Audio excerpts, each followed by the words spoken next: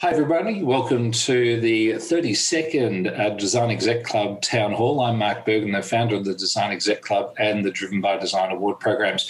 Joining me are some of the smartest people I know in the Asia market, and we're going to be talking about the 6 months behind us and also the 12 months ahead of us and what those new possibilities are and how do we go and elevate the commercial opportunities and our colleagues who are in the market here. The first person I'm going to head off with is I'm going to go across to you, Julie, and let's have you've had a look at what's been happening from a relationships perspective, and you've been talking about how it's actually about fostering and extending the relationships. Tell us a bit about that, and I'm also going to ask you some questions about have you been able to start new business relationships throughout a period where it's been virtual contact rather than physical? Okay. I've run a business that has solely worked around the ethos of relationships and how important relationships are. And that's not only just client-based, it's supplier-based, it's architectural partners, it's whoever you source from, et cetera, et cetera. You know, the bottom line is we only like to work with people we really want to go have a drink with or have dinner with, and the chemistry's got to be there. But the relationships I've seen in the last 12 months, particularly during COVID, when we really have had to rely on this virtual human relationship, which is different. Like before, I would jump on a plane and go meet you or ring up and go and have dinner or something. That's been really difficult the last 6 to 8 months to even do that. So building relationships on, a forum like this, for example, has been different, and it's been a learning curve for everyone. It's not impossible to build a relationship on this, but it's taught me how important the core of relationships are, and how we actually do need each other. When there was a big stress as to how our businesses were going to be during the height of COVID, were we going to survive, were we not? And particularly as business owners or higher level management people, it's, you can't really bounce these ideas, these thoughts, these feelings to your team members, because you've got to keep that positive attitude happening. And so you speak to your peers like each other here, and it's the real conversations. Like I think I've been on that many forums with Richard, and there's been some real conversations the last 7 months. They're not all necessarily good, the realities of it.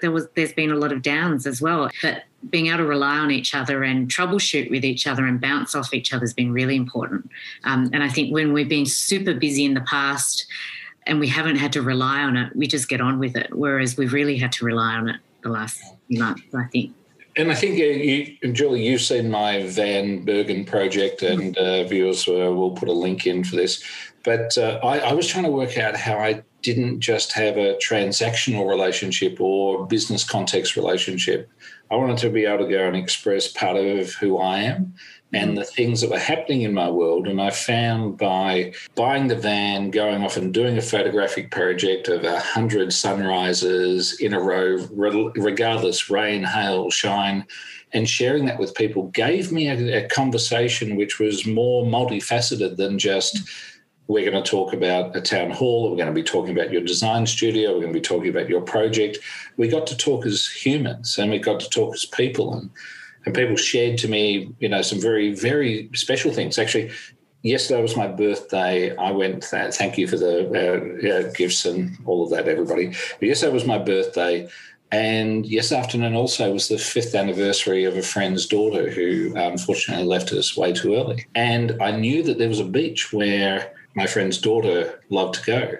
So I took the van there and I took a couple of glasses of rosé and I took some photos and I shared it. And what was interesting was not only was it special to my friend who's in Barcelona, but it was also really special to a lot of other people, because this eked about humanity and about values and purpose. It didn't just actually say, I'm here to go talk about business, or I'm here to go actually do some Instagram shots. And getting more dimensions about each other as humans is such an important thing that we go do in business. Richard, I want to go across to you, because I know that purpose has been an area that you've been focusing on, where both with your own work and with your clients' work. Give us a bit of an insight on what you've seen over the last 6 months and what you think the 12 months ahead has. Well, that's a very interesting question, Mark. I think one of the things we need to consider when we're looking at this, that we're seeing it through our own eyes and feeling it through our own senses. So we respond to things as we are ourselves. So I think this is very important.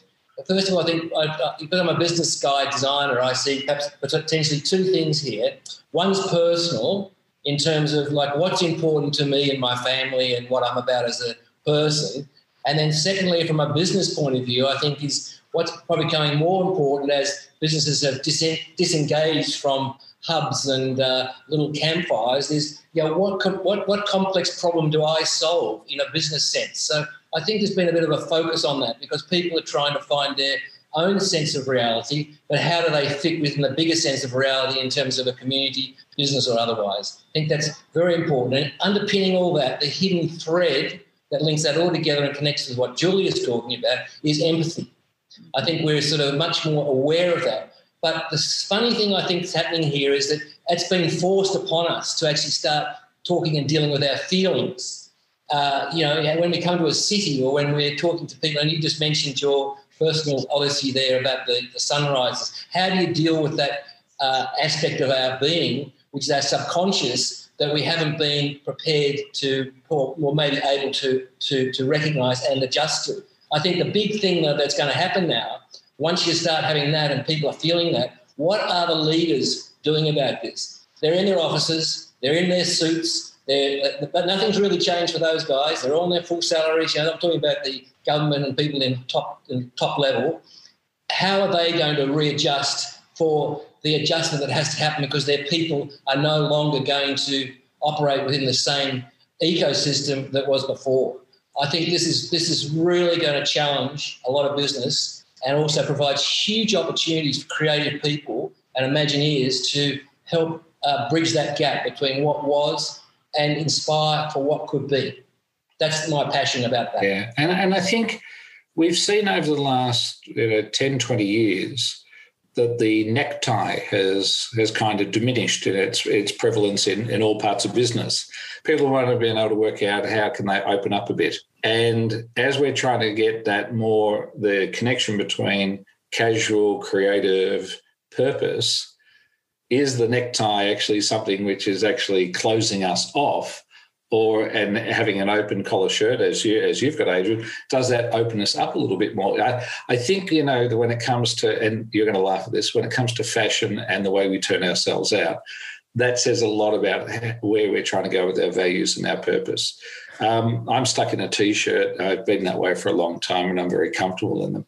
But I do want to go across and, Adrian, have a little bit of talk about, you're seeing in the hospitality world how the purpose of gathering together for a meal and sharing a meal, it got significantly interrupted during COVID. And then the hoteliers have begun to find new strategies of how do they give people these fantastic human experiences, but also deal with food safety and patron safety. What are you finding? Sure. Well, I would like, at the end of this, I would like to just carry on from what Richard was saying, but kind of is in a subject in between both of, the value that conversation has, and it goes on to the value that the dining experience has. Obviously, travel has been seriously restricted. We can't go anywhere.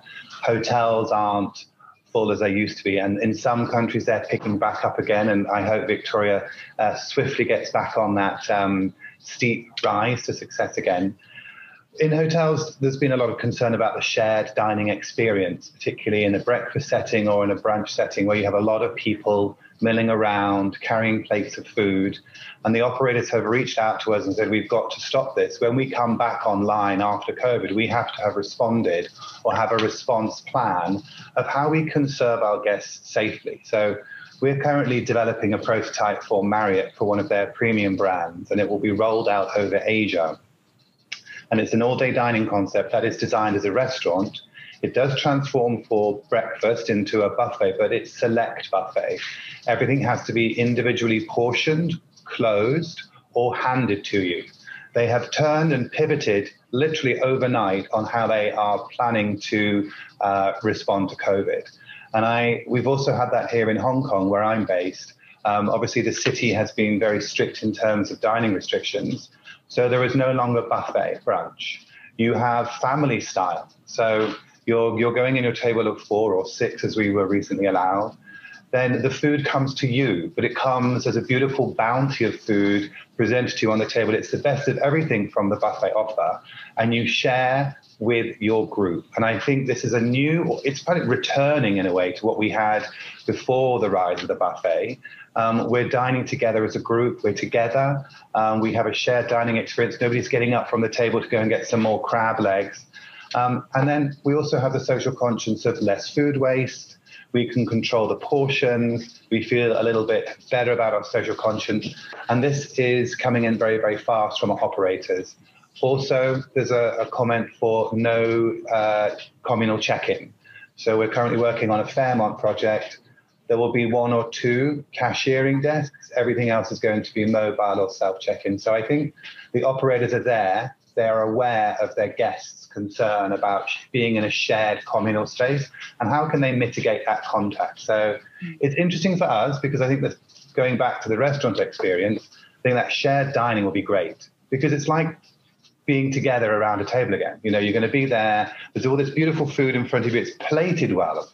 You know, when you go to a buffet, you kind of have everything piled on your plate. Looks a bit ugly. At least there can be theatre in the presentation and there can be a flourish of service. So I think that's a return and an opportunity for an exciting dining experience. And that's great to see because, you know, what I like about that is that they've worked out what was the core essence of people coming in for their dining experience. And then they've said it's different, but it's the same. And so we're trying to make sure that you're getting the shared meal moment. And we're going to work out how to get some theatre moments, the production values up, and solve what we can't do and work out what we can do in there. Michael, I want to go across to you to talk about how in the digital transformation world with IBM and with your clients, you know, we used to know there were some golden paths that we could take. If you went and did this particular project, you were going to get further down the track. And there was this was the golden path, there's the silver, the bronze, and just the one you don't want to do. Are there golden paths that your clients are seeing, or is it that nobody's got the crystal ball to work out exactly what to go do? I think one thing every enterprise has faced in the last 6 to 9 months to 12 months is that nobody knows what the answer is. So the golden path is pretty much dead. But then one thing really good came out of it is I think everyone's a little bit more open-minded now and a little bit more willing to experiment, to prototype. I mean, like Adrian was just mentioned about like these different hospitality clients, different sort of businesses trying new ways to embrace the challenge that they are facing. You know, they testing out, you know, whether it's going to be a new form of a la carte dining experience, or, you know, also, you know, how we connecting with each other, like what Julie and Richard was just touch on, right? Like what would people really like to experience when they connecting with one another? Can we reinvent the way that we reach out to each other, or even listen to each other's pain points and stories and their needs? And I think this past year has been really forcing everyone to be not just individuals, but also enterprise and companies to be a little bit more, I guess, honest about the challenge that they are facing, and also a little bit more honest about the fact that nobody has the answer to it. So which this shift of a mindset allow everyone to give any sort of solution a bit of a try. But of course, that also can sort of come with another challenge is how do you budget for it? How do you budget for this kind of short-term visibility of the future? But I just see it as an opportunity for enterprise to dip their toes into this new water. And I think that I love that reference there to the short-term visibility. And one of the considerations I've had that COVID has introduced, it's like a fog event. Mm-hmm. So if a new wave came into Hong Kong for COVID, it's like a fog comes over the city and nobody expects the city to operate the way it normally does. And the moment the fog is lifted, then it all goes back to pretty much how it was. A few things are late, a few things need to be rescheduled.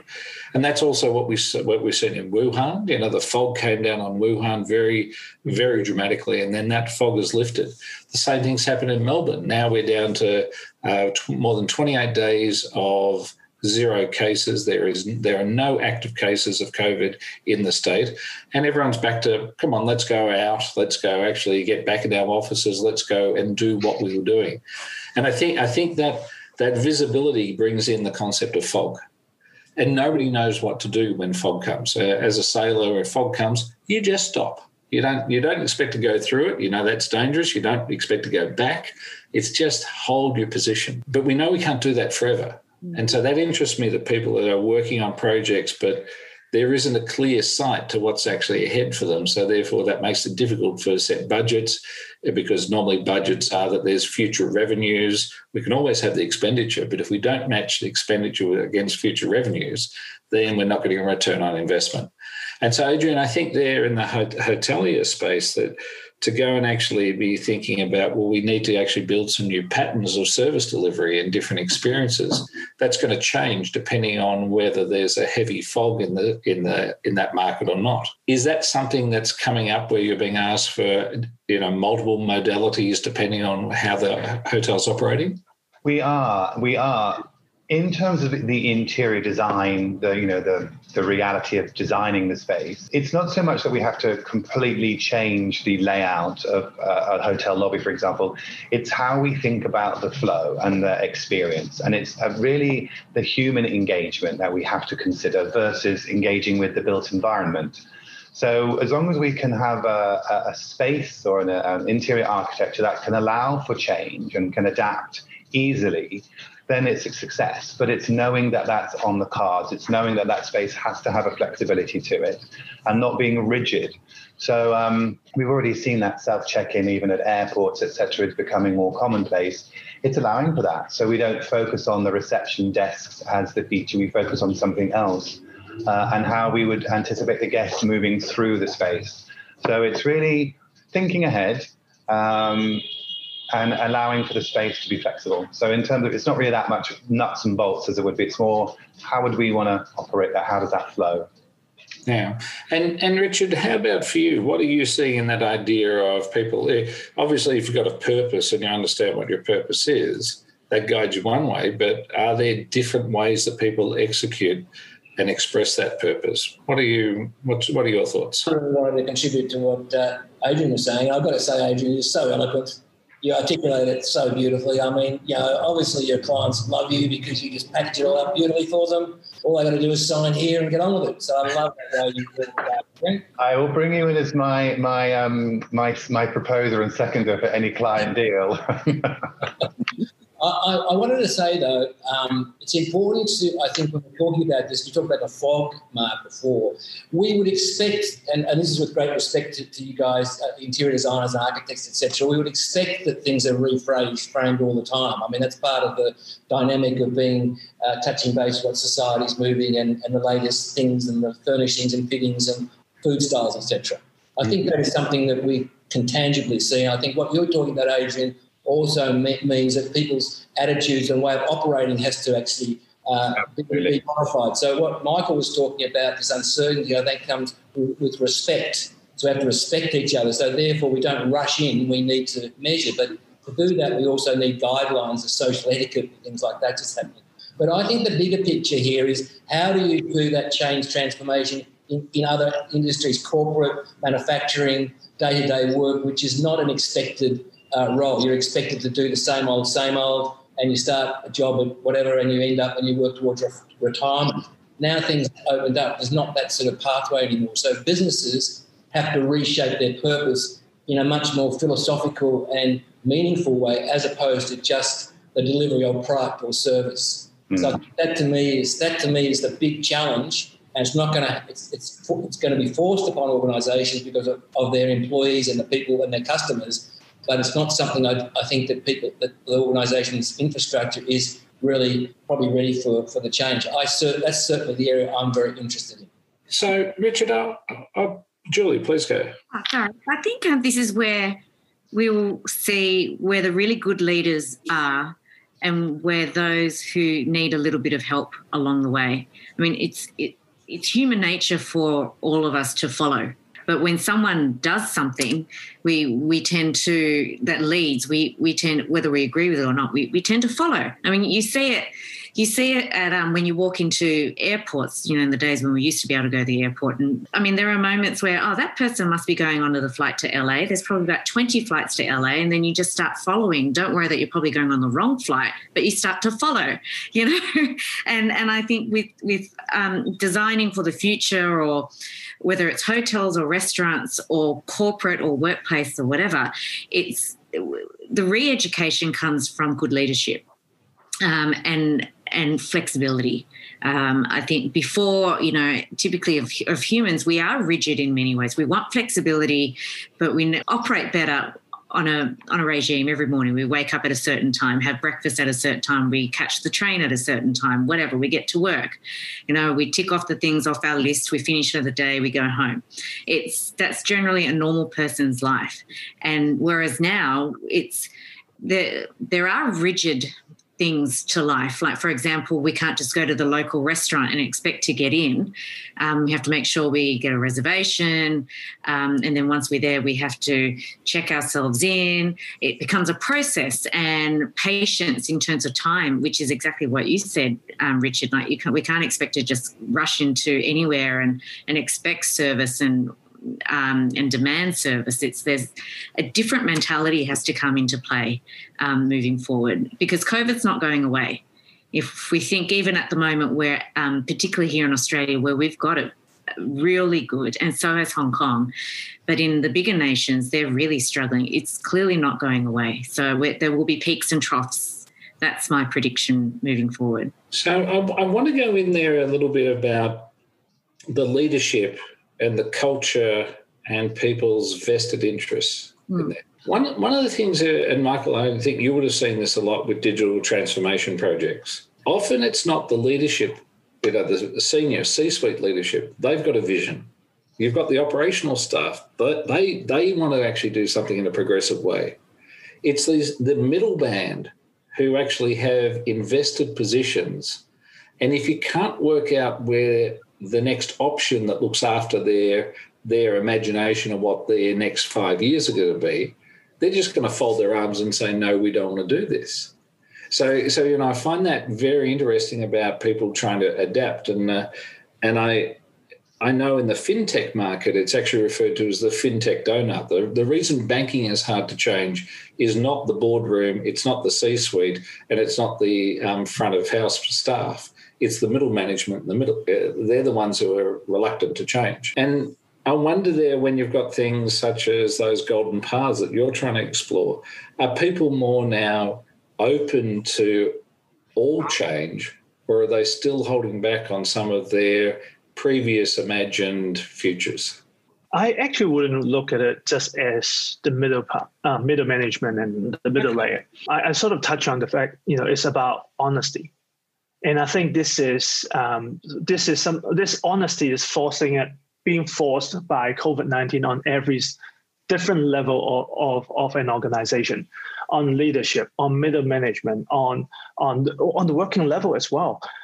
This honesty is being forced on them to really question every single level, question everyone on the fact that, are they willing to accept change? Because I think what Julie and Richard touch on is really interesting. Is I think what COVID-19 is clear to point out to every single person is that there's two types of people.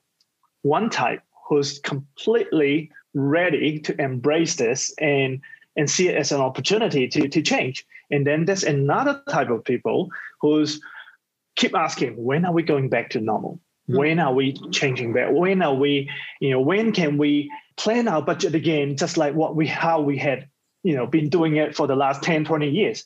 How can we go back to the retail model that we have been doing in the last 10, 20 years? And it's not just the middle level or the leadership, it's every single level. There on the working level, there will be people looking forward to go back to the normal, that they can just, go back into their same job in a same robotic style, that they can just be comfortable in their own area, own way of working. But then that's just not going to be. And then I think this just going to be, it is forcing every single person to reflect on their purpose, reflect on their own way of working. The organization got to reflect on, are they adding real value to not just the customer, but also to the internal staff, to the internal culture? Are they changing in the right direction? And these are all triggers that individual levels and also individual entity and companies got to really look at when they're trying to identify the future, different paths to the different future. And I think you've eloquently identified that there's people who are very invested in the status quo. Mm-hmm. There are people who are very adaptable to status next, and that they want to get to the future faster. And I think all of us on this call are probably in that we want to get to the future faster. But last week when we did the town hall in the US market, we were talking about the 70 plus million people who are actually wanting to stay in the status quo, but they want the status quo to go to the past. They don't want it to go to the future. Yet they want it to be a great country which their grandfathers created, but their grandfathers are actually progressive people who are trying to get to the future faster, but they think there's greatness by going backwards. And so that there's a diagnosis there about people wanting to feel certain, and certainty was something that they knew, and that the future keeps changing on them, or next is different. And so we've got this tension in there about, we know that we need to do things differently, as Adrian, you've spoken about, in as simple as food services are being done in a progressive way. It isn't they've tried to go back and say, well, we'll make it just like it was, because there's issues there. They've worked out how to progress. And I think that's what we do all the time, is progress. I think it's human nature as well, right? Yeah. I think this is where, though, we can bring in the concept of the DNA in. But the DNA exists previously, now, and into the future. It's actually how you adapt that DNA to moving forward, and you bring people along with you as opposed to separating them from you. So that is the art of brand change. I mean, the more things change, the more they remain the same. That's just a French phrase.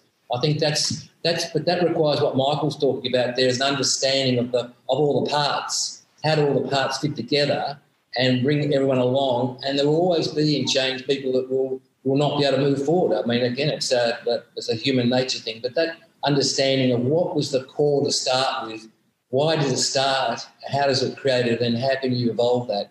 That's such a fascinating subject, and brand's all about that. And change management as well. Yeah. Change management the next 4 or 5 years is going to be playing such a huge role as we changing our service, changing our process, changing brand vision, changing culture, and the experts who can help us to reach this kind of alignment within an organization, move everyone along with those changes is going to play a huge role. And that, Michael, that's where the word designer evolves into something greater. Change manager, a catalyst, that type of thing, where you take on a bigger of activity. And it's interesting you touch on designers as well, because there are also a lot of designers hoping to stay in their own very limited vertical definition of what design is all about. But then with all this more dynamic and complex enterprise, the role of designers is changing and evolving as well. And we've got to think wider than what we, normally just going to work on. So Michael, I wanted to, because I know you talk a bit about augmented reality, virtual reality, and also AI. Now, the idea of augmented reality and virtual reality, if our reality has changed so much in the last 12 months, does the definition of augmented reality change as well? That's a good way to look at it, yes. So if the fundamental reality changes, what does augmented reality mean now that reality has changed? I like how you're looking at it from almost like a non-technology perspective on what augmented reality is all about. Because yes, with new definition and new perspective, we are actually actively augmenting our own realities. And I think, you got to keep an open mind and keep evolving that definition of it. Yeah, Michael, you would use the fallback. You always use the fallback of the UX. It's all about the user experience, isn't it, Michael? It depends. Doesn't matter what reality you're in. It's how you react to it. I mean, it's such a fascinating subject. Everything is lived by experience, right? The brand experience, the service experience, everything. And then I think people, like I mentioned, right? Even designers sometimes is too narrow-minded when they think about UX. Then they just think about, it's just screens, it's just interaction, but it's way more than that. So, Julie, I want to bring you in here a little bit because we've had conversations about aged care, and right across the world, there's been basically aged care should have been known as aged harm. The most likely person that to die from COVID was somebody in aged care. The rate of their deaths is phenomenal compared to anywhere else. And so it wasn't actually about them and their comorbidities. It wasn't about them and their age. It was actually the situation or the setting, as people like to refer to it. It was the setting that they were in where there was transmission and that there were problems about how did they go get secondary care after they got their initial infection. That's changed dramatically, because if I go look at charts that show infections in different regions and I see deaths, probably the area that's had the greatest change has been aged care. So therefore there must have been an understanding that their purpose was to actually care, not harm people. There was a need to go change practices that were there. Is that something that you're aware of, that there was reluctance to do that? Or did people say, obviously we're not doing the right thing here and there's a wake-up call, let's get on with it? Aged care in Australia particularly has had such a bad rap the last 2 years that has instigated a Royal Commission, that anyone who is reluctant to change or improve would be on the outer blocks. It's, and COVID has highlighted all the things that were necessary as well. You have frontline workers who are not healthcare workers, who are carers. It is near impossible to care for anyone in an aged care home and do social distancing. It's impossible. And in some homes, the newer homes are a different story, because most of the newer homes you have your own room, your own ensuite.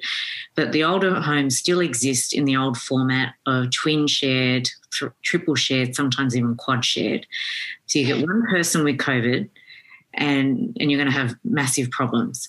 So there's a care issue, there's a pandemic issue, there's a lack of resources issue, there's a funding issue, there's government issues related to all of that, but not necessarily it's all the government's issue either. A lot of them are private operators, etc. So it highlighted a series of what was bad to start off with and just didn't seem to get better. But, I'm optimistic in that, when you're down there, you've got nowhere else but to go but up. There's massive room for improvement, and we do things so well here. Probably not as well as we could, but we do it well in comparison to some other countries.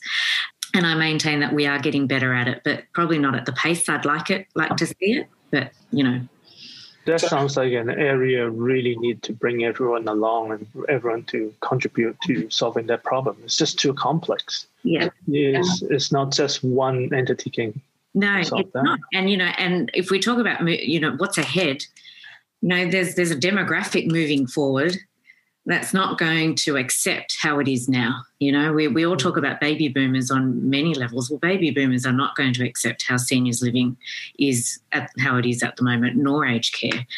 The expectations are higher, the demands are going to be higher. So there has to be some radical transformations for sure. Yeah, I wanted to ask quick. You said the baby boomers and senior care. I'm wondering if, like the W Hotel brand, which is appealing to an older generation, will there be DJs in the aged care homes for us as party people who like to party all the time? Well, I'm waiting for the rappers in there. You're the mother. Like what songs are they going to sing along to in aged care homes? Well, that's it, isn't it? Like I'm a bit of an 80s girl, and so by that stage, I don't know, bring the disco out, I say. Simon Le Bon is doing sing-alongs in aged care homes. I think that's it, yeah? But Richard, I want to go across to you, because if I remember right, 12 or 18 months ago, you picked up a rebranding, repositioning for an aged care brand, and that they rolled that out there. How did this function about purpose and understanding, where they were heading to and what they were doing? Was that part of the investigation that you did as you explored it? I'd imagine that's your first call.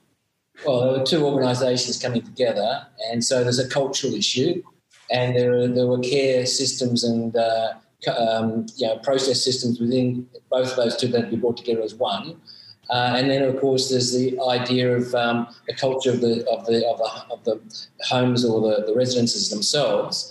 And what we really needed to do was negotiate all those issues, which Julie would be well aware of, the sense of ownership of certain things and the way we do things around here, etc., had to be put to a bigger picture, because their view for the longer term was to develop and become development of retirement homes, which would end up by being aged care places, etc. So, for us on that particular job, we had to bring it to much very much empathy and caring. And we created the brand and the identity itself that could then be expressed out into the environment. So it had some colours and things in it. They then brought things like donuts in the same colours, uniforms were in different colours. So everything sort of had a human aspect about it. I think that's probably what Julie's talking about is also, and Adrian to a degree, is this idea of humanity and design assisting humanity, and for people to understand why are they there and what are the sort of what is the methodology and the thinking that makes that particular hotel or that particular retirement centre different from the rest. And that's where, I think we talked about this some time ago, Mark, where we did the work which was appropriate for the actual environment itself, for the company itself. It wasn't a whiz-bang, but it was, if I say so myself, it was an outstanding solution. I do back myself in my work, Mark, as you know, but it was actually because it actually got embraced and they loved it. And they don't know why they loved it, but they just loved it. And I think that's because it became relatable and they felt that the things meant something to them. And you're right on the money there. Like, relatable is such an important thing. Adrian mentioned the different position that, say, the W Hotel has. You've got, if you go into companies like the Accor brand, they've got, a whole portfolio in there. There's multiple examples in hotels where the hospitality industry has understood the various strata that's in there. Same thing with aged care, that there's various stratas that are in there. But the important thing is that you've got to work out how to go and actually take people with you on these journeys, not do the breakthrough. And I think a lot of us have seen some things to do with COVID, which have actually been they tried to break through and they forgot to bring everybody along. And so that they fell very quickly. And the politicians were particularly bad at doing that because they were trying to go for the quick media grab rather than actually the hard slog. The Premier of the state of Victoria stood up for over 100 days and did a briefing of how many infections, how many people had died, what the circumstance was in the state, any questions from the media. And by the end of it, we were looking at the media and they're going, you're asking just stupid questions of the Premier of a state, because he fronted up and he said, I'm going to have transparency and I'm going to be present. I'm going to bring all of you along with everything. But that didn't accommodate a lot of the people who were traumatised. There were a lot of people whose businesses were interrupted. There were a lot of people who actually couldn't come along on the journey. And now we're trying to work out how to bring them through. Bringing everybody along is a complex process because you come from different ideologies. You also have different triggers that have taken place, that people feel lost and that they have anxiety. It takes quite a lot to go through a lot of these changes here. Team, this has been a really interesting conversation. We've gone from digital transformation and what's going on there, aged care. We've talked about the purpose in brands. We've talked about how buffets have changed into being shared plates with families in there. But what is interesting is that by using the process of design, we've been able to go and actually see that there's a rapid transformation that's taken place, that it's understood why that transformation is taking place, and we've also got an idea what that path forward might be. So thank you very much for sharing it. I'm about to go wrap up. I'm doing this like an auctioneer now. Are there any final comments? Are there any, is there something that we've touched on that you'd like to go a bit deeper on? Or do you think we're actually, as would happen with those shared meal plates, are we finished? I'd like to say something here, Mark. Please. But the way the pictures are set up here, we've got myself on the far left and we've got Julie on the far right. We all know that as we're going, whatever purpose we have, whatever we think about, in the end, we're going to end up in Julie's court. In the age section, down the back, could be in a retirement, could be somewhere else, but the transition is quite clear on your little screen here of how it's all going to eventually end, no matter what we say. Well, let's say if that's actually the prediction, I'm sure that Zoom is going to change around the order in the recording. So I think that's really sweet there.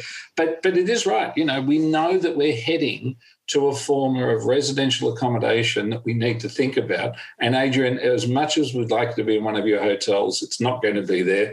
It's more likely we're going to be in an aged care facility that Julie or one of her colleagues is pulling together.